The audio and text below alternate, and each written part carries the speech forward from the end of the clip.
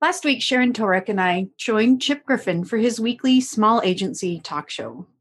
Outside of being one of the foremost experts on how agency owners can protect themselves from a business perspective, she also is an expert on when and how to copyright your intellectual property. And she happens to be my attorney and has helped me gain copyright and trademark rights for the peso model and all of its assets. I'm personally a big fan. As part of the discussion, we touched on how to protect your IP and how to protect your ideas when speaking with prospects, in presentations at work, or in new business presentations. We want to showcase how smart we are, of course, and we do that by providing ideas. But for the most part, those ideas aren't protected if the prospect weren't to hire us. That's a different topic for at least one podcast episode in the future, but that's not what we're going to talk about today. Today, we're going to talk about why communicators are afraid to stick up for themselves, rock the boat, question authority, or ask fearless questions. Stay tuned for that on this week's Spin Sucks podcast episode. If you're a communications pro who works hard, doesn't compromise quality, and gets the job done, welcome home. We'll share our tips, tricks, and stories, and together we will change the face of PR. Spin sucks, but we don't. With the Spin Sucks podcast, here's Gini Dietrich. Welcome back to the Spin Sucks podcast. I'm Gini Dietrich. When Sharon talked about protecting your ideas, she mentioned that part of the challenge is, for the most part, communicators are people pleasers. So we don't want to tell anyone no. We want to be seen as easy to work with, and that's great. I'm definitely a people pleaser. There's nothing wrong with that, unless it's at the detriment of you standing up for yourself or getting what you need from a boss, an executive, a prospect, a colleague, or a client. Back in the day when I started my agency, I was working with an ad agency, and we had a huge opportunity to pitch a full-service campaign for a large department store that had purchased an iconic Chicago department store. They needed to build a program that lets Chicagoans know that the only thing that was changing about their beloved store was the name. Everything else would stay the same, even the famous chocolates. Their goal was to be seen as caring about the city versus this New York behemoth coming in and taking over. We are, after all, the second city, and we do have quite a large chip on our shoulders about it. Chicago's great too, okay? New York, love you, but we're great as well. We pitched the heck out of that business, and we seemingly won. But before contracts were finalized, they backed out of the deal. They decided they were just going to make the name change, come into Chicago, and not spend any money on telling Chicagoans that they care about us. It was frustrating, but that's just how things go. It's business. After that, I went on vacation for a week, and I came back to the office to a copy of the Chicago Sun-Times sitting on my desk with a Post-it note flagging a story on the inside.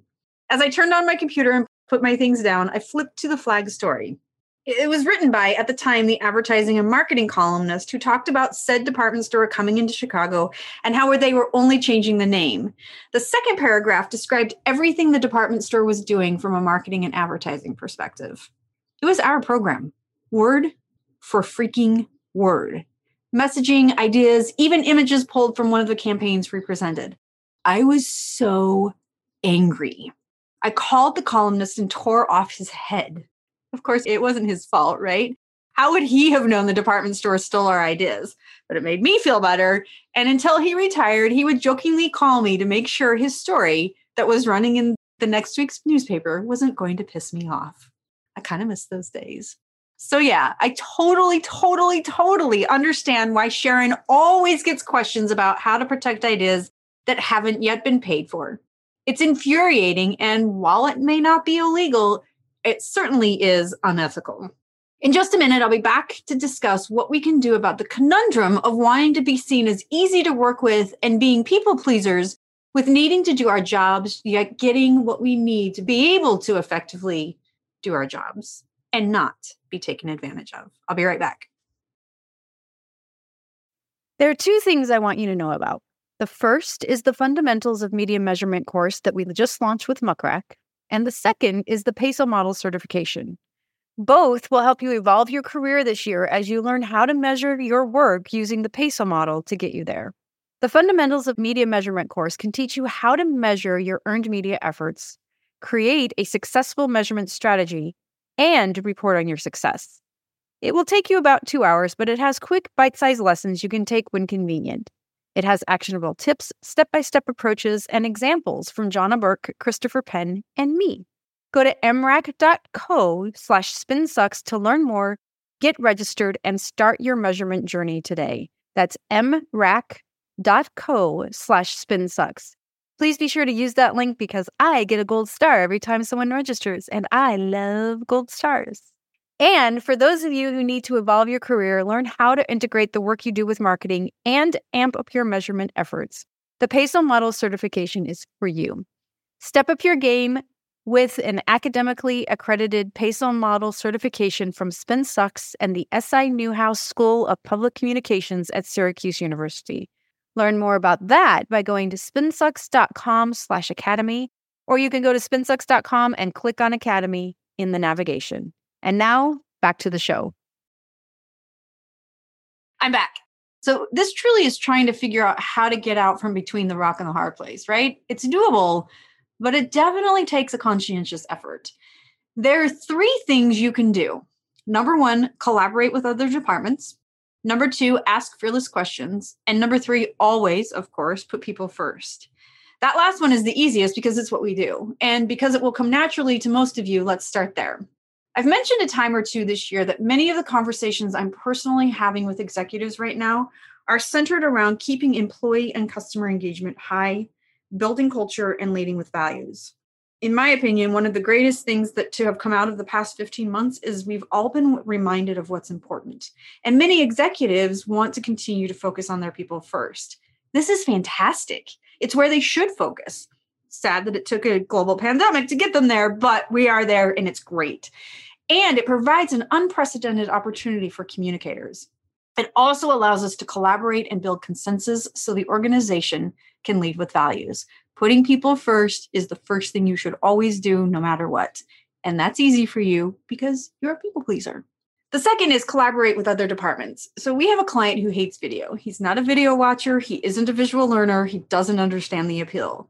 Even when you present him with the data to support doing video in marketing, such as, 65% of human beings are visual learners, it makes no difference. 2 years ago, my team and I got a little frustrated with him because he refused. He refused to do videos. He argued with us. He didn't see the point. He thought we were wrong. Fine.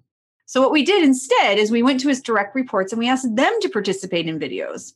One of his colleagues loved the idea so much, he started doing a weekly video email to his prospects. What started as maybe 100 prospects 2 years ago is today more than 4,000. People love his video emails, and I tease him because he definitely has a fan club, for sure. Definitely has a fan club. In doing that, guess what happened? The CEO finally came around. I'll never forget the day when in a meeting he said, "Do you think I should do video?" And it was one of those things where I was like, gosh, wonder where you came up with that idea. Yeah, you should do video. I knew, of course, that we had won at that point, right? We'd made him think it was his own idea. And it allowed us to be people pleasers and get him to do what we needed him to do to have the most success. And truthfully, I'm at the phase of my career and my life where I don't care if it's not seen as my idea, even though it was my idea. I don't care if he doesn't see it that way, as long as it gets done. Likewise, when we serve as the interim team for a PESO model program within an organization, we try to pull at least one person from each department at least once a month into our planning meetings. The collaboration not only builds trust and transparency, it builds collaboration. And many times the organization goes from a company full of information hoarders to information sharers. And because I'm a people pleaser, I personally love that. Everyone is happy. Last but definitely not least is to ask fearless questions. Chip Griffin and I had a similar conversation to this on a recent episode of the Agency Leadership Podcast. He's getting very much billing in this episode. I need to scale that back, but I'll link to the episode in the show notes on SpinSucks for you. When you ask questions, people think you're pretty darn smart. I always love it when I leave a meeting having heard, "Man, you really made me think today. Thank you." And all I did, ask a bunch of questions. At the same time, and even though we are people pleasers, we shouldn't be afraid to ask hard questions or challenge the way things have always been done. If you're a parent, you can learn a lot from your kids as toddlers about this. The question why oftentimes makes you want to lock yourself in the bathroom and never come out.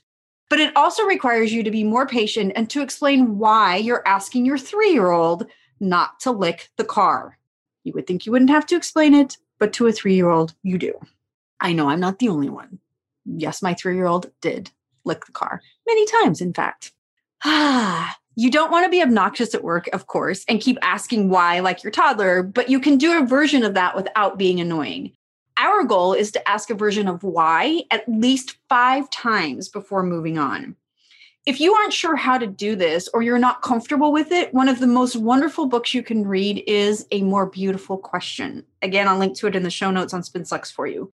Not only does it help you figure out how to intelligently ask why 1,000 times, it helps you increase your emotional intelligence as you learn to listen versus listen to respond. And that, my friends, are 3 ways that you can build collaboration, ask fearless questions, and put people first to be able to effectively do your job. As it turns out, it's possible to be people pleasers and be easy to work with while also protecting ourselves and our ideas. If you'd like to learn more about how to ask fearless questions, collaborate, or people first to get what you need out of your colleagues, join us in the SpinSucks community. You can find us at spinsucks.com/spin-sucks-community. That's spinsucks.com/spin-sucks-community. It's free, it's fun, it's smart, and you might just learn a thing or two from your peers. I'll see you next week. If you're ready to change the face of PR, make sure you subscribe to the SpinSucks podcast. If you enjoyed this episode, leave us a rating and a review.